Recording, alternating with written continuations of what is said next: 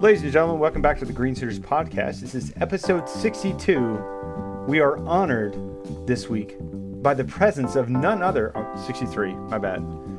Rookie. By the presence of none other. I'm so starstruck right now. I know. You see me all the time. What are you talking about? Next up. It's Brian Sedge, everybody. Oh, he's here? And we need a soundboard with sound effects. I can do an applause. Top of the evening to you, boys. Brian Sedgley had come back from Ireland about a week or so ago. We missed him just terribly on the podcast. I missed you guys a wee anyways, bit. Did you find your lucky charms? But before we get into tonight's... Hey, that's Lancist. It's not racist, but nation-cist. Yeah. You find your pot of gold. Dude, it was... my God. I've never seen so many daggone rainbows. Really? Oh, my God. Double rainbows. Rainbows there. Rainbows there. Here. Well, before we start talking about rainbows, Jason, what is the giveaway for the month of November? That's a good one. Yeah, I don't know if Sedge has heard it yet. So we're doing TSO products again, Sedge. Oh, I lost last month too. You did. This month they are giving away the MTRX multifunction precision triangle set to one lucky winner. 50, all 50 states, open to all 50 states, U.S. And to enter, all you need to do is go to greensuiterspodcast.com, fill out the entry form for your chance to win. Thank you, TSO Products. You're awesome. Woo! Alrighty. Now that we've got that out of the way. Oh, and also, Steve Itarola, he's like literally been, every time I've done the giveaway, the name spin. It's right there. I saw it. He's been the one below. Every time. Sorry, Steve. I should start off every giveaway with not winning this month. Maybe that's what we should call it, the Steve Itarola giveaway. Because he never gets it. Yeah, you'll get it one of these days, Steve. Maybe. Probably not. Yeah. I mean, you've only got 12 chances a year to win it, so.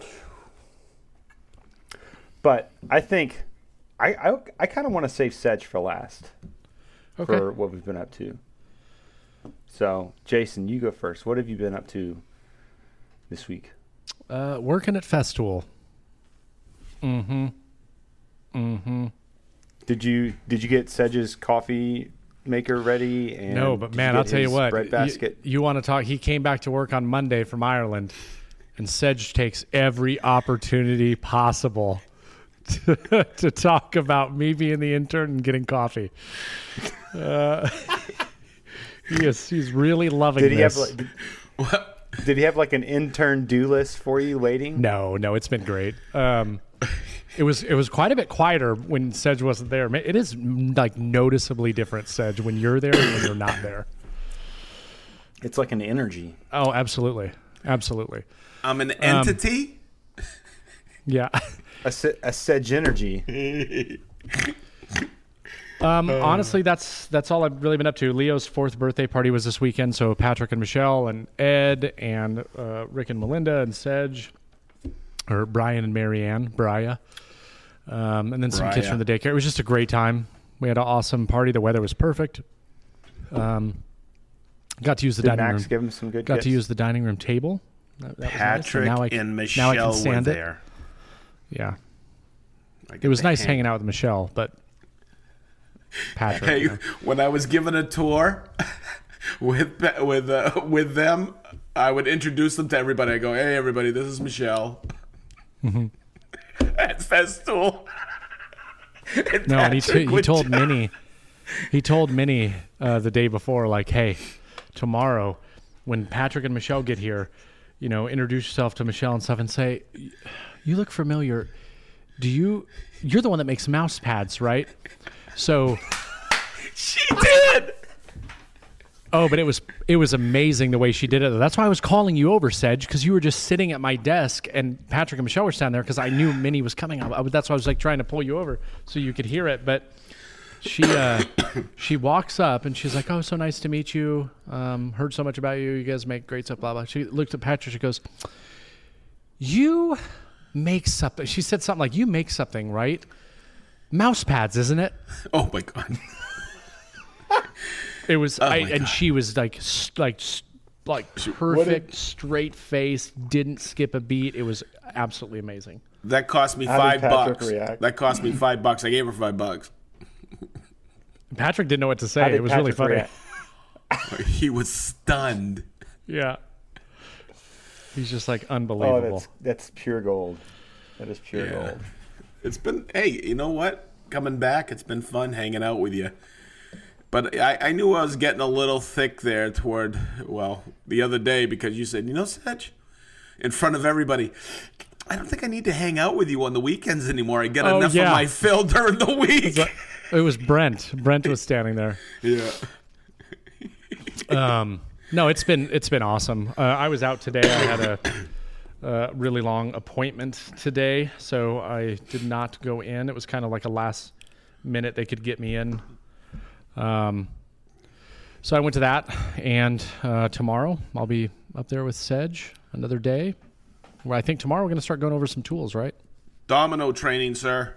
In the morning, starting with the domino. Yep.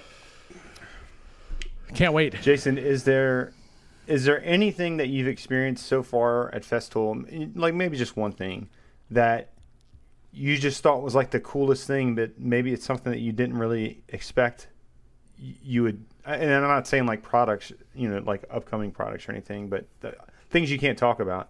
But was there just a facet, something cool at Festool? You're like, man, I had no idea that this was going to be so cool.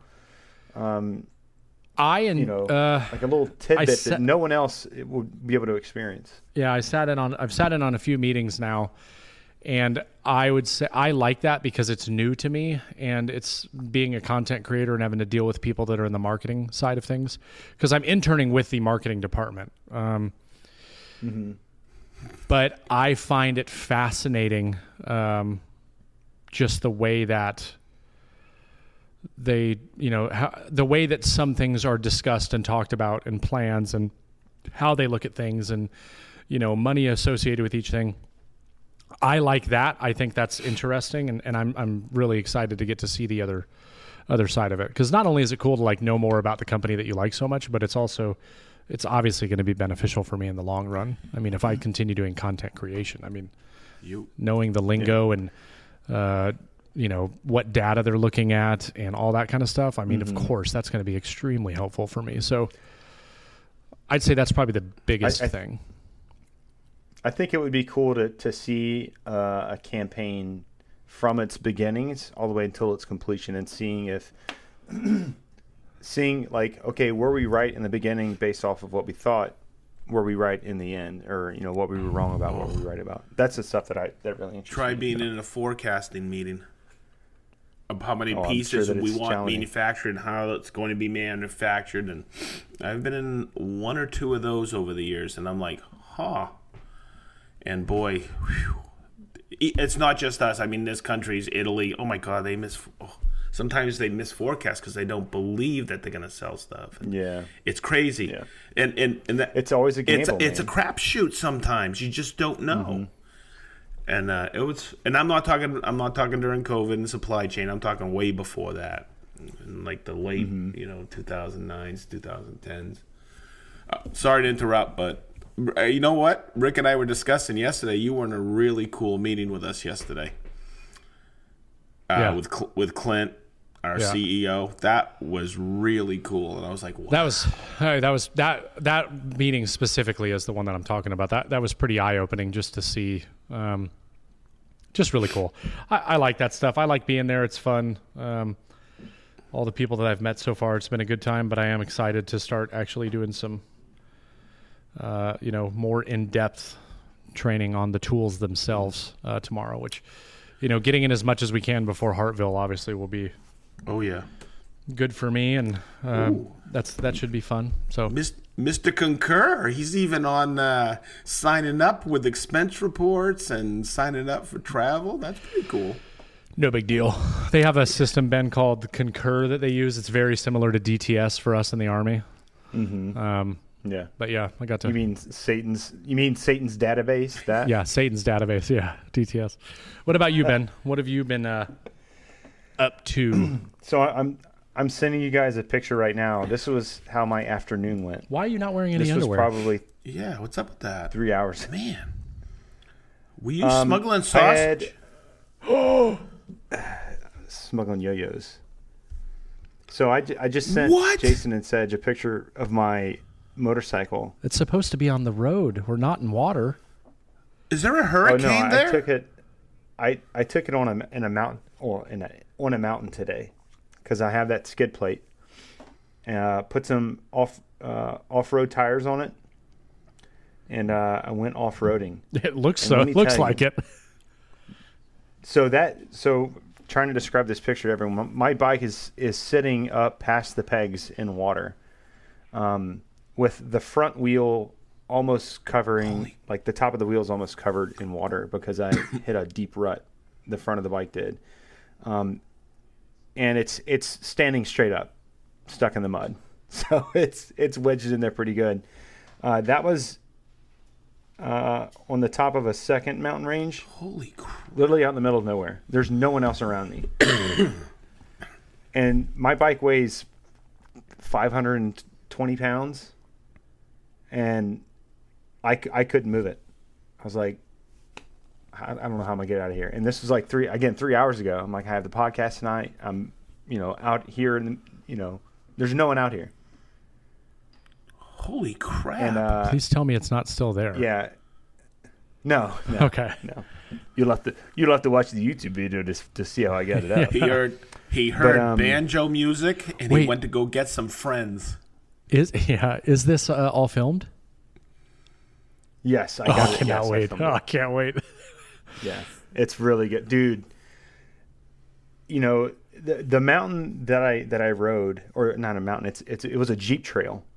Okay, and when people describe like off-road trails, they use like really weird terminology like baby heads, which indicates like the kind of rocks that are just laying on this trail. When I'm saying that this entire thing was nothing but jagged rocks, this thing was nothing but jagged rocks. Wow. Like only Jeeps that have really high flexible suspension go on this trail. And I was just like, I've never ridden off-road before. So let me try naturally it's a good idea to take your motorcycle that has two wheels. Yeah, good. Yeah, makes sense. Yeah. And no suspension, Holy crap. The front wheel is probably smaller than what I should be riding it with, but let me tell you, man, it took me 4 hours to go 10 miles. Holy crap. Like, that's how rugged this trail was. And right now, I am beat. Like, my arms hurt, my hands hurt, all of my joints hurt. Like, I've not done this type of riding ever. I've done it a little bit for, like, a couple 100 feet just to try it out when I had my other motorcycle. But it was definitely an experience. My cruise control no longer works.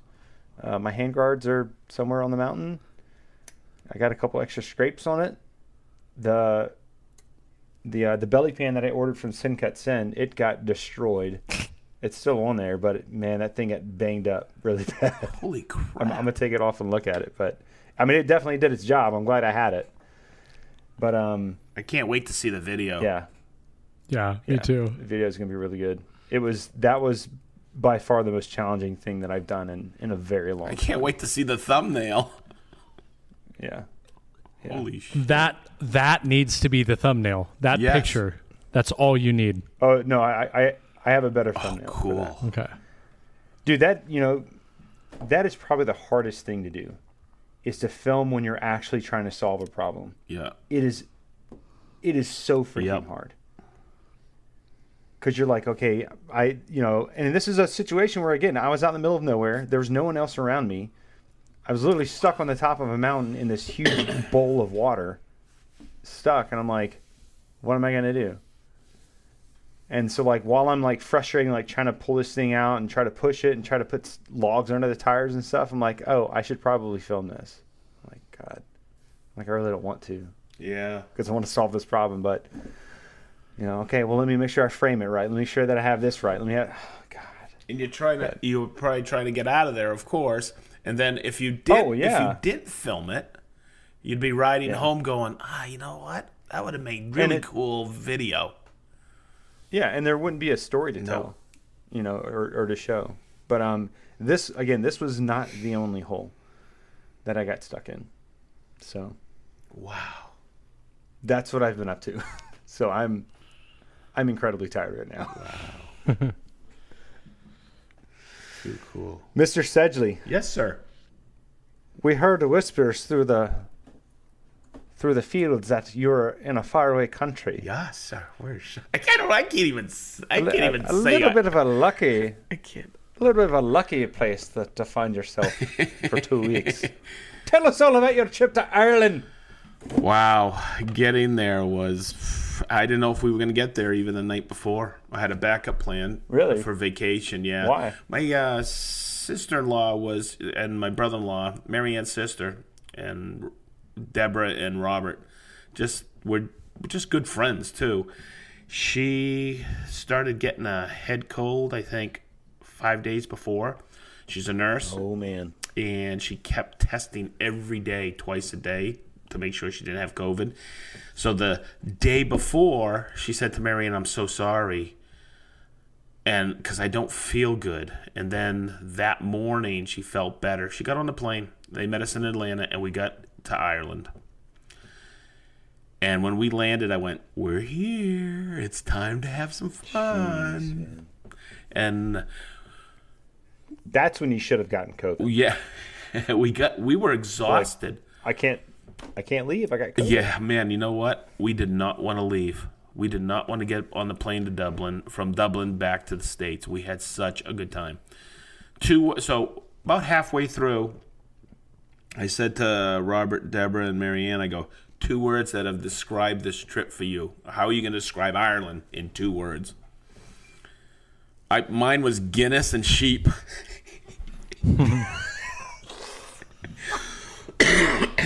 And yes, both those things together. Oh, my God. Some more words. It rained. It rained every day, and I don't care because I found out it doesn't rain inside the pubs. That's true. We were on a tour, and it was really, they kept us really busy. It was CIE tours, Cronin's Irish Experience, and it was wonderful. Do you feel like that? I don't think I've ever done a traveling tour before. Do you feel like that it was beneficial? Mm-hmm. Like, do you feel like you got to see when you guys were being kind of catted around?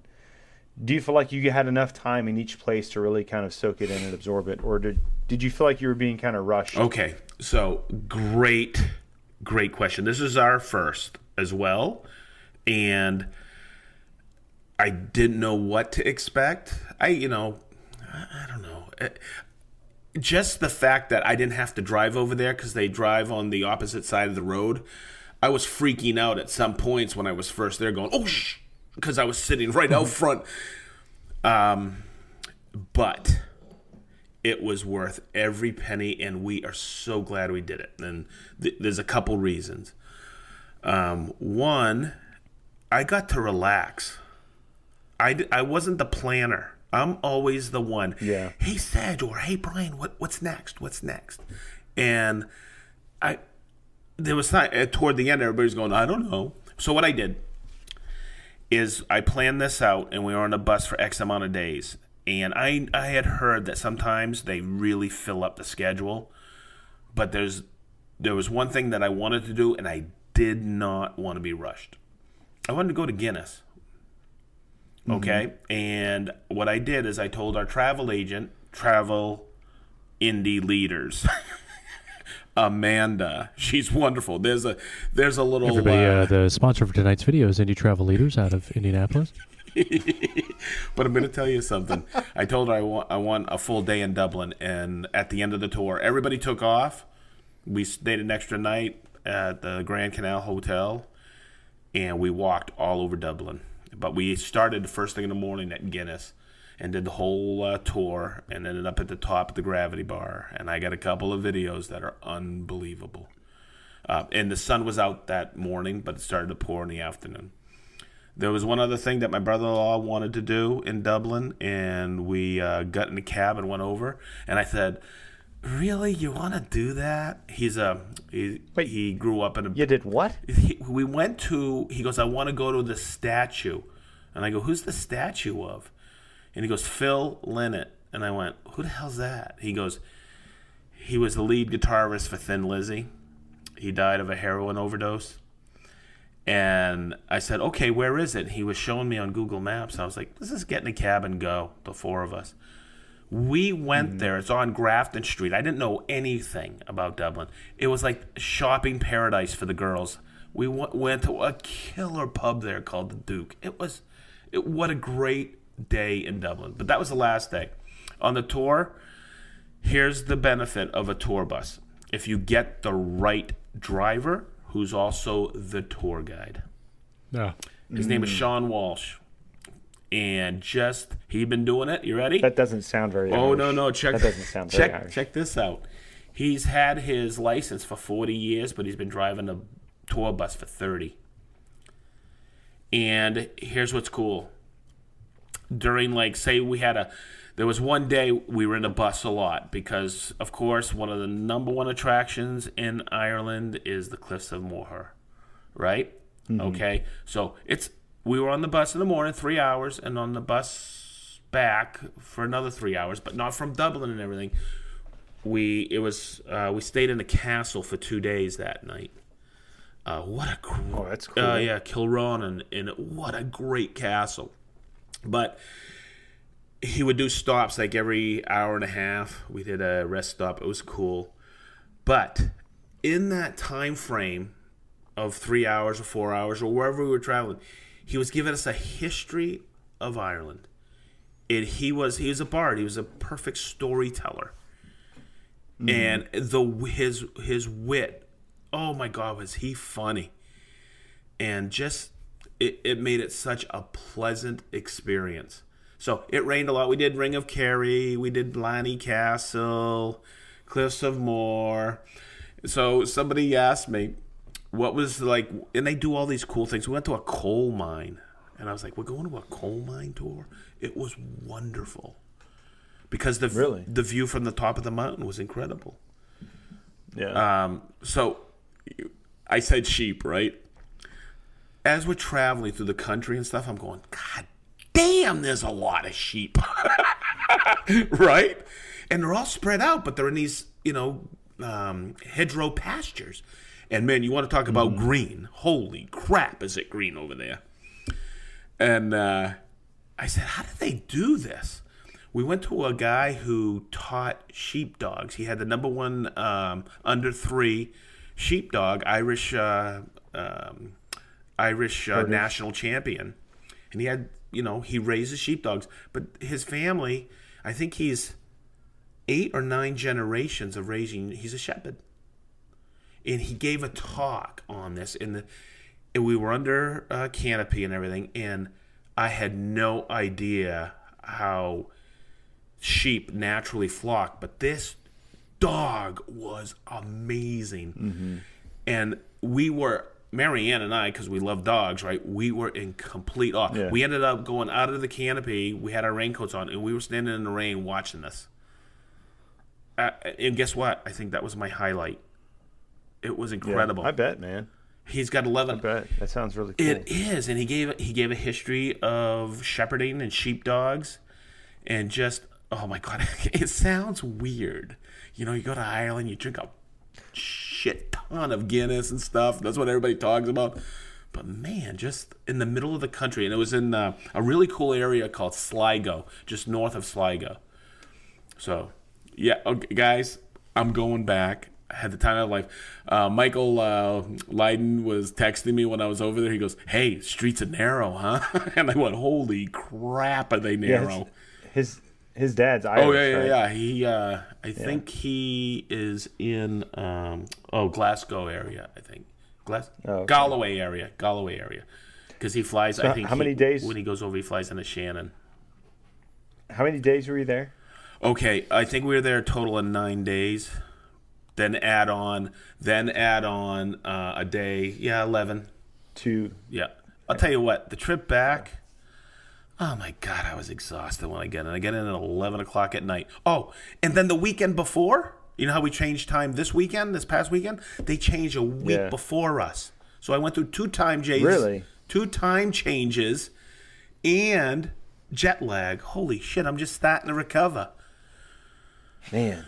Yeah. I think, I know that we just had the election soon, but let me tell you right now, for any potential politicians, your head runner needs to be, we're going to get rid of daylight savings. Yes.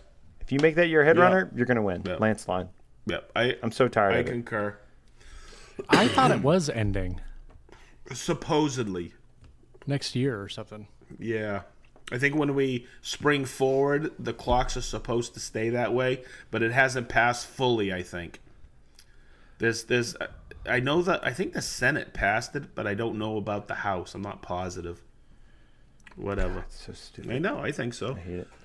Bits and Bits is a proud sponsor of the Green Suiters podcast and a distributor of the nation's best router bits for your shop. They feature shank sizes from 1/8 to 1/2 inch and have a wide range of diameters of upcuts, downcuts, compression bits, and more. They sell bits for your wood, aluminum, metal, plastic, acrylic, and foam projects, just to name a few. Their bits are suitable for hand routers, router tables, and even CNCs. Each and every bit is slathered in Astra coating, which is a super secret sauce that prolongs the life of your bits, keeps them running cooler, and keeps the cutting edge razor sharp. If you want to save some cash, use our promo code HANS15 to save 15% at checkout. Head over to bitsandbits.com to find out more. Well, I'm really glad that you guys got to go. I know that y'all have pushed this off for so many years now, and I know how much y'all look forward to it, and you guys were going through stuff before the trip, and so I was really happy to see that you guys got to go, and I'm happy to hear that y'all had such a great time. Oh yeah. What was Marianne's? What was her favorite thing? She loved the sheepdog thing. Besides being with you, obviously. You behave. You know what? I'll tell you, it's not her favorite thing, but I impressed her. Oh? Yeah. This is the first time in 15 years I left my work phone and turned off everything. No emails, no voicemails. I left my work phone at home. And the way I impressed her is I didn't talk about work at all. Man, awesome. You really must have been relaxing. You unplugged, man. That's awesome. Guys, I kept hearing, "Oh, you gotta do it. You know what? I was glad I did it. I had a boatload of emails. Are you ready for this one? I was telling Clint this today. He goes, "You really unplugged, huh?" And I go, "Yeah." That's our CEO at Festool, Clint Chapman. The guy is a rock star. I was talking to him today in the hall, and he goes, "Do you have a lot of emails?" I went, "Yeah, quite a few. About 110, I think. It's not a lot." Oh, that's easy. No, that's easy. You just delete it. Oh, you just delete them. You all. Ready? I did. I actually timed myself. In 8 minutes, I pared it down to about 20, and truly, I had to answer only 3. Oh, well, that's not bad at all. And I was like, and I really gave it a lot of thought. I had 3 good voicemails, and I thought, you know what? I'm going to do that all the time now. We're already planning next year, and we're planning 2024. I think we're going to do an Alaska cruise in 2024. That's awesome. Yeah. Oh, sorry. It's good, man. I'm glad you guys. Sorry I gushed so much. No, you're still on the high of traveling. That's awesome. Then I came back and I found out at Festool I have somebody to work with. He's an intern. I wouldn't say work with. I would say give labor to. I'm sorry, ambassador. That's right. Intern is a very derogatory term. It hurts my feelings. I'm so sorry. So, Jason, I don't know if I told you, going forward, I am no longer Sedge or Brian or Mr. Sedgley. You have to address me at all time and ask for me. Yes, El Conquistador. I'll do it. I'll do it tomorrow. It's easy. I thought you were going to say Master Trainer. So it's easy. Say El Conquistador. I'm just Jason. And if there's like a meeting or anything, you got to treat Sedge like he's a sergeant major. And like instead of calling like the room to parade rest or at ease, just scream K-Pex. You just have to like announce him. Just scream K-Pex or track saw. Track saw. Safe word. Try to do something like Game of Thronesy, like the first operator of the domino, the first of his name, Slayer of the K-Pex, Layer of the track saw. It is just so cool. El Conquistador, Brian Sedgley. El Conquistador. Thank you, El Conquistador. That's how we should open up one of your festival lives. Oh my God. Oh man. You know what? It is. It's cool because I walk in there in the morning and he's there, and I'm like, this is really cool. I get to hang out. It's fun. I'll be there tomorrow morning, bright and early. Man, I'm stoked. You know, it's a work from home day, so it's going to be cool because a lot of people are not going to be there. We can get some training done. Yeah.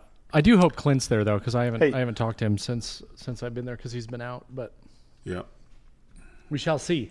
Speaking of Clint being there, Jason, you have a topic tonight. I do. And how far are we? It's a really bad segue. All right. Now we can chat about this for 30 minutes. For a few minutes. We're on this new schedule and routine with Leo and everything, and I've heard them crying a lot since I've been out here, so should be interesting. Leo's been an angel since I picked him up from school, but Alex is not being an angel.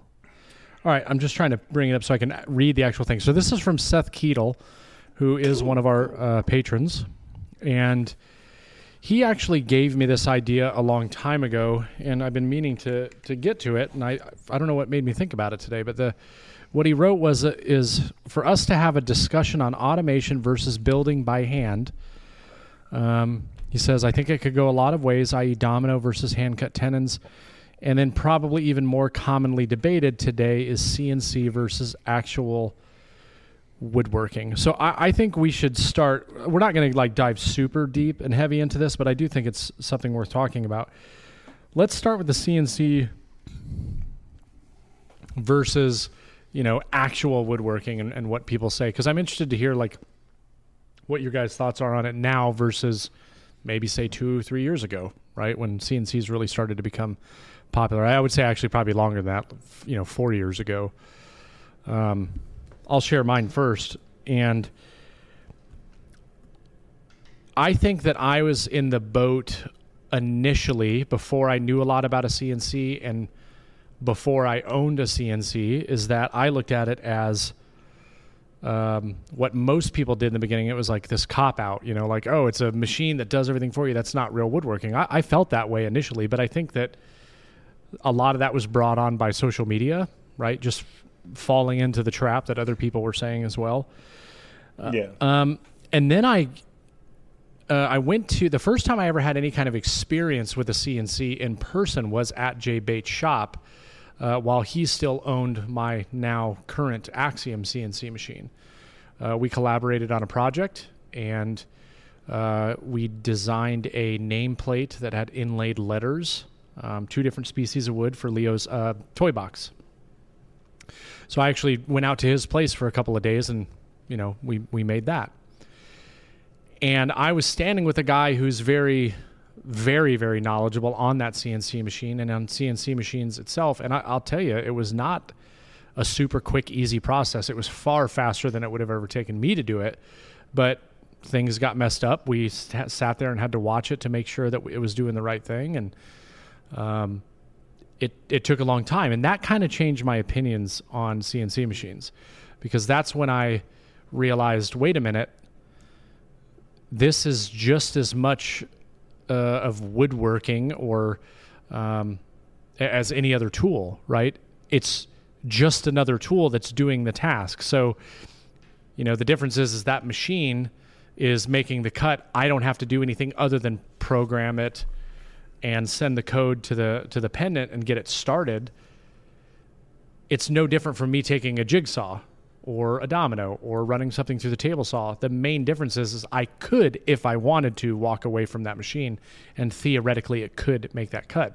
But it's still completely dependent on what I did. If I did something wrong, it's not going to be right. I look at it now as just another tool that enhances the capabilities of woodworking. I don't care if you have an entire business of only making things on a CNC machine. Like, I would still argue that is woodworking, because unless you're like going and buying pre-made panels and not sanding anything, and you're literally just putting stuff on a CNC, cutting it, and then shipping it out, maybe you could make a case that that's not real woodworking at that point. That's just production. But there's other tasks that go along with it. So it's, for me, I didn't mean to interrupt, but no, I'm done. Please go. The skill with a CNC is your knowledge of setup and software. Where the table saw, the jigsaw, that's all you. You have to have that skill. That's the skill of using a power tool. Okay? And then there's also the skill of using a hand tool. And that's where I think people, it's not about production, it's about the skill of it and the knowledge of programming a CNC. Yeah, it's a good point. That's a good way to put it. Well, let me ask this. Ben, let me throw this out there real quick, and then you go into your answer. I want to say Mafel, somebody makes a track saw that basically you can put it on a track and it runs across the track and it'll cut on its own. You don't even have to touch the saw. Is that any less automatically? That's Mafel. Yes. It's Mafel. Yep. Yeah. You put it on the track, it will make the cut by itself. You don't have to hold the saw. You stand up. Oh my God. You stand on one side. Say it's an 8-foot sheet of plywood.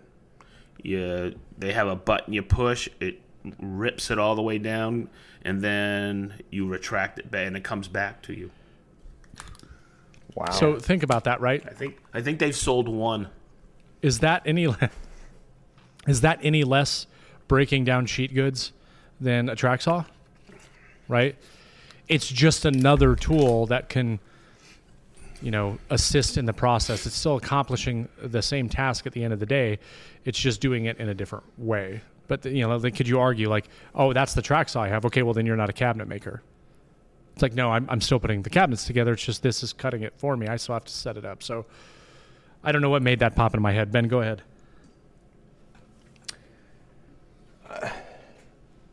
And Sedge already kind of said it. All of those things require a skill to implement, and I really cannot think of anything that you can say has requires more skill or not, or isn't really considered woodworking. Because for me, at the end of the day, I just say, well, who the hell cares? Like, you're not gonna go look at a finished piece of furniture and be like, hang on, was that created by AI, or was that created by humans, or was that created by a track saw, or was that created by a pull saw? It doesn't matter. It does not matter. It's maybe my brain operates on the extremes too much, but even someone that says, oh, well, I do hand tools. Oh, well, but you have electricity. Like, how did you see the work? You have electricity, you have air conditioning, you have a building. Let's up this game up, bro. Go out in the woods with nothing but a chunk of iron ore and fabricate yourself a tool, chop down a tree, and then bring me back a piece of furniture. Now we can crap talk each other. You don't do that? But it's yes, I have a forge in the woods, and that's where I make all of my tools. What you just described was like loosely my life prior to the military. You were a Neanderthal? Thanks for listening to this episode. You were a Neanderthal? I 100% see this argument, and Jason, I remember that being a part of the zeitgeist back in the day too. But again, like at the end of the day, Jason, you're going to go in your workshop and do things the way you want to do it. I'm going to go in mine and do the way I want to do it. Sedge is going to do it the way he wants to do it. So why does it really matter? It's all woodworking. The reason I said all about the skill was not to demean anything. I think it's a valid point. But that is where I think that people say, "Oh, it's not true woodworking." That's BS. Okay, and I have a note here. There's wood that has been worked. Exactly. It's just like I get this all the time. Okay, about the domino. Oh, that's cheating. I go, okay. I got a question for you. You see that tabletop over there? There's 10 dominoes in it. Did you know that? How does Mrs. Smith know that you did a hand cut tenon? You're not going to cut a door open or a. All right, hold on. Perfect segue. That's a perfect segue, actually, Sedge. I've got a really good. Because hang on. Well, hold on. That's the second part of this question on something we can go about. So I'm glad you said that. Ben, go ahead. For the hand tool weenies that are out there, Patrick. If you're having it, mouse pads by Patrick. If you're having a discussion about the purity of hand tools versus power tools, or hand tools versus CNCs, what made your hand tool? If it was made by an automated machine, does that now make you a hypocrite? Man, another awesome segue. This is great. It all fits in exactly to what he asked. Like, again, did some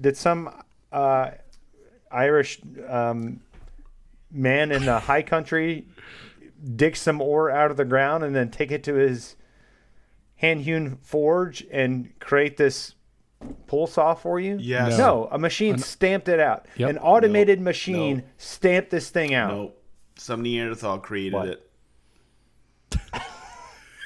But you get my point, though. It's like you're going to sit there and argue about the purity of hand tools when, again, a machine probably made that hand tool. So it's like pot meets kettle. Jason, back to you. No, I liked where Sedge was going with that because he talks about, dominoes versus hand-cut tenons, and this is a conversation that I wanted to have, is that Sedge nailed it, right?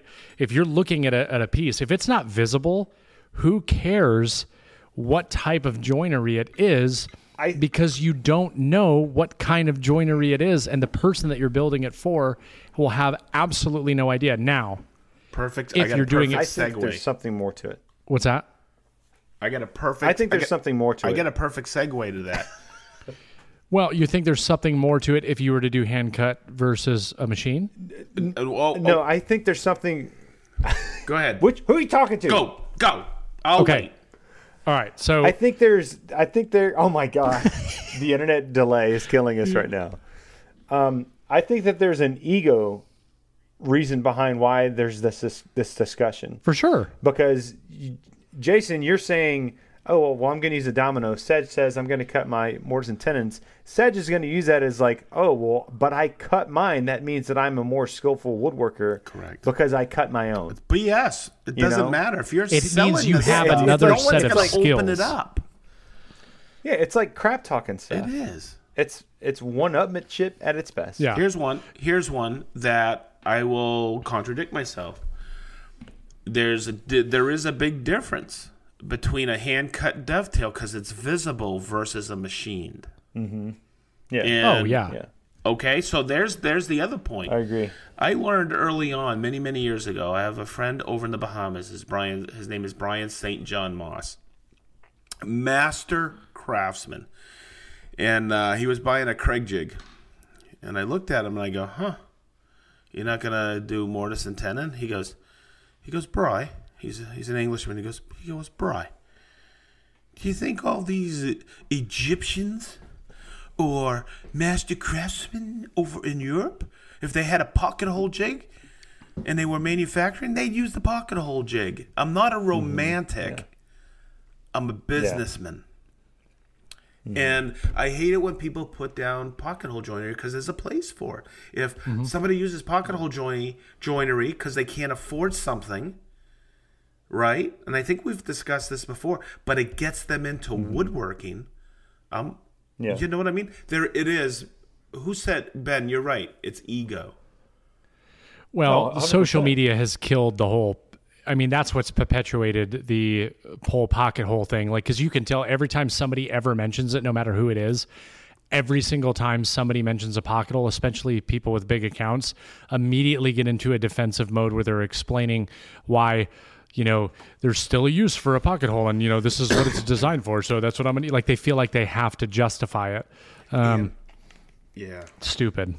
I'm gonna start an account called Pocket Hole Professionals, where everything's done with pocket holes. I was talking to somebody once, and he said something really derogatory. He said, "Oh, pocket hole Pete." He called her a pocket hole queen, and I was just like, "What?" Yeah, it's stupid. I was like, "Come on, get off your frickin' pedestal, dude. You're kind of a hack yourself." But I'm not going to say that to him. The best way to respond when people say that is just say, "What do you mean?" Yeah. And they're like, wait, what? What? Huh? No, Sedge, you mentioned something about hand-cut dovetails versus machine-cut dovetails. And I think a lot of it comes down to personal preference, right? And so, like, I'll tell you right now, I don't like the look of hand-cut dovetails where you see the imperfections. I understand the reasoning behind it, and I understand why that's desired by some and why that is kind of like a rite of passage type thing.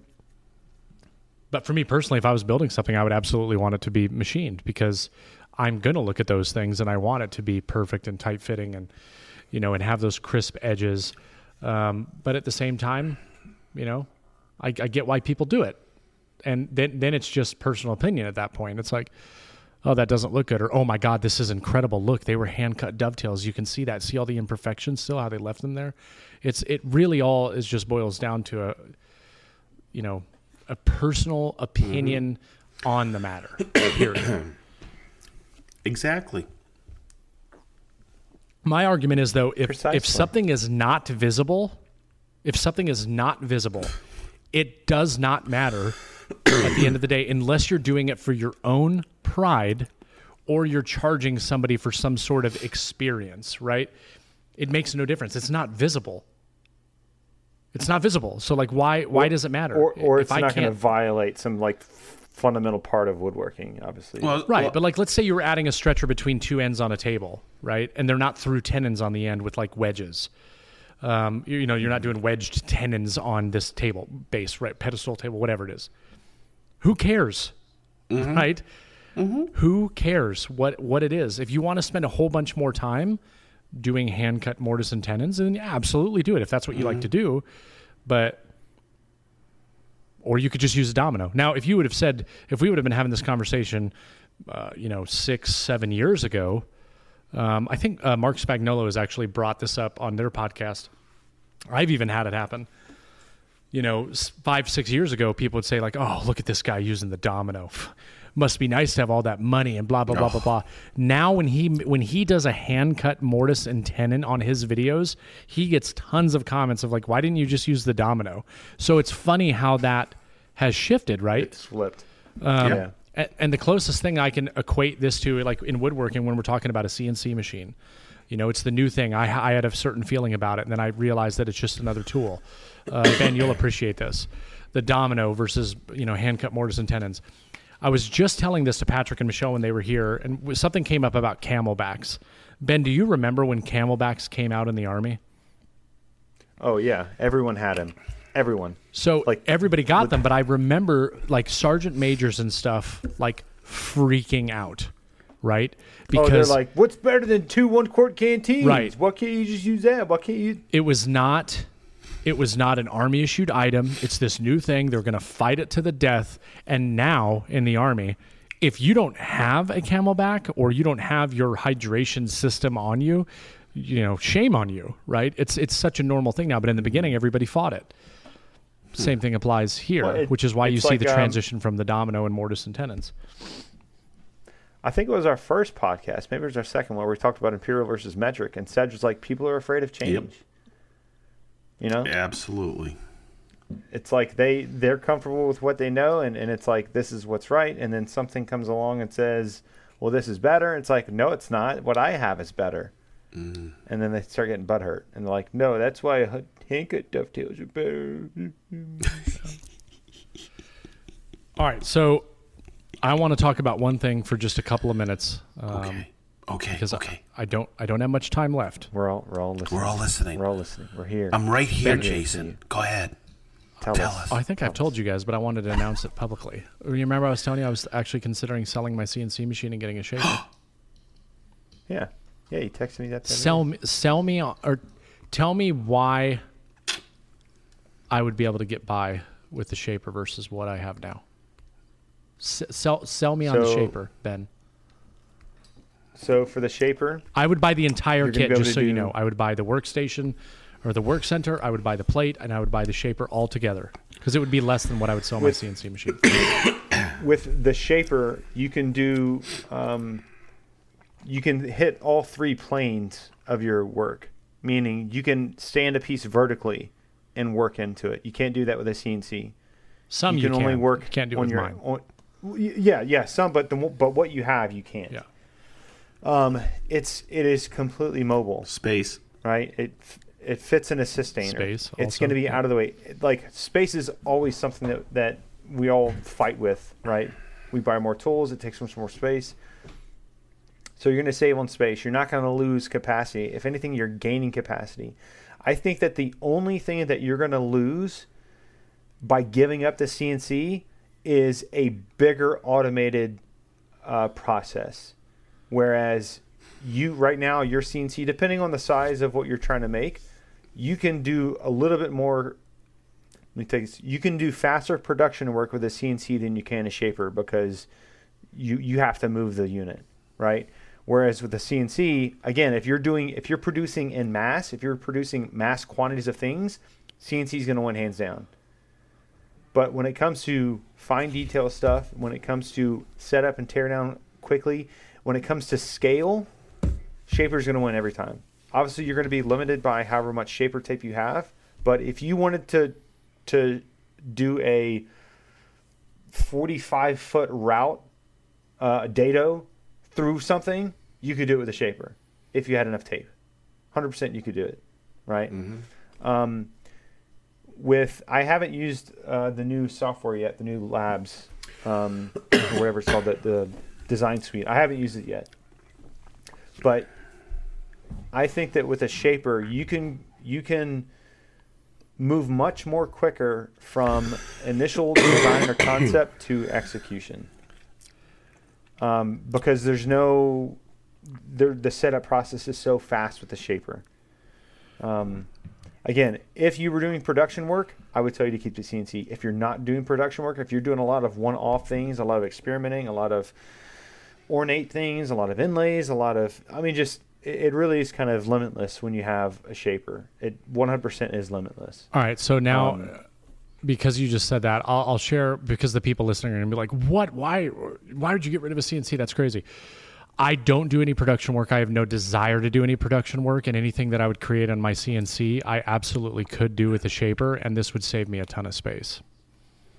Yeah. That's why I'm thinking about it. And I also find I also believe that the software and from an idea to actual conception will be a million times easier than me using Vectric. Hey, this is Ben, inviting you to join our growing podcast community over on Patreon. As a member of our community, you'll get early and ad-free access to each episode, as well as invites to our monthly group call with the community. Also, you'll be able to participate in the direction of the show by submitting your questions for upcoming episodes. Use the links in the show notes below, and we'll see you on Patreon. Oh, absolutely.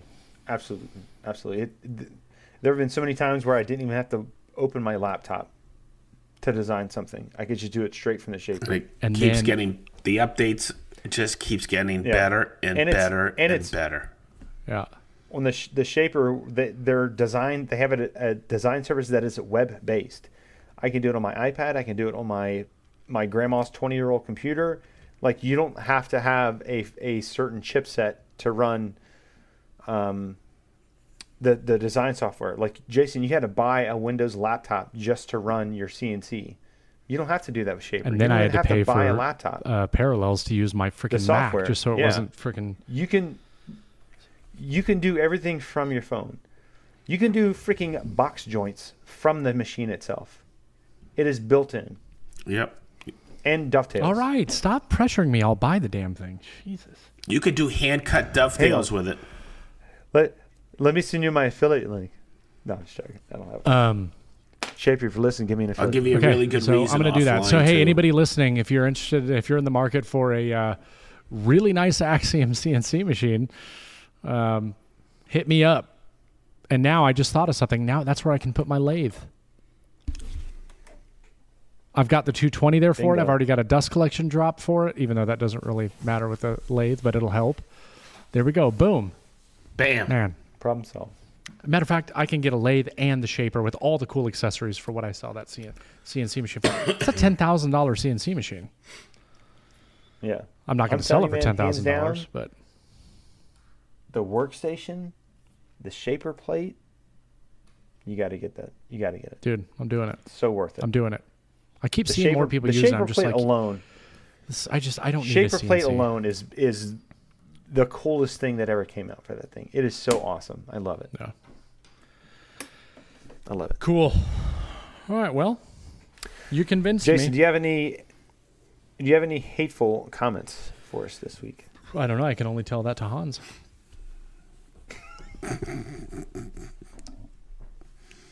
Where's Hans? Hey, yo, Hans! Yes! Oh, hi, Jason. Hello. There is a word on the streets that there are some hatreds that needs to be hatreds that needs to be acknowledged. Hatreds. Yeah. Freaking love that. Yep, there is. Oh, here. I actually answered some comments today, so I've got 3. All right, the first one's kind of boring, but I just thought it was funny. This is a cleaning a saw blade, a really old video I had, like super, super old. This person states, "Works great. Wear some gloves." Okay. This was so you don't get a cold. That's why they want you to wear gloves. Yeah. So you don't catch a cold. This one is on my Better Pocket Holes period Castle 110 pocket hole machine. You can buy the Craig Foreman for $300. Well worth it. 1/2 inch to 1.5 inch material. No one ever sees the pocket hole, so who cares if it's pretty? It's a 6-degree pocket versus a 12-degree pocket. And then he went on to comment, $660 plus shipping for Castle that is limited to 1.25 inch stock. $300 includes shipping for Craig Foreman with a max of 1.5 inch stock. Okay, thanks for letting me know, buddy. All right, signed Craig. Jason, I had a really good idea. What? Have you ever heard of the term Rickroll? What? Have you ever heard of the term Rickrolled? No. Okay. All right, this will be the last one that I read. Actually, I want to read this. This isn't a hateful comment, but I wanted to read this to you. I don't know who this is. Never mind. I don't want to say it. But they have a check mark next to their name, so they're apparently somebody official. They're official. Apply Rubio Monocoat. This person says, Ben is right. Jason can talk. Okay. Never gonna saying give you're right. you up. Never gonna give you up. So clearly they're a podcast listener, or it's a friend of yours. But anyway. Yeah, they probably listen to the podcast. All right. Okay, so this is the last one I'll read. 5 woodworking joints for beginners. This one says, so, no specialist tools needed to do these joints, but you show us how to do them using tools that an average person can only dream of. Only dream. Not actually have. Just dream. Yeah. I just look up Rickrolled. That is awesome.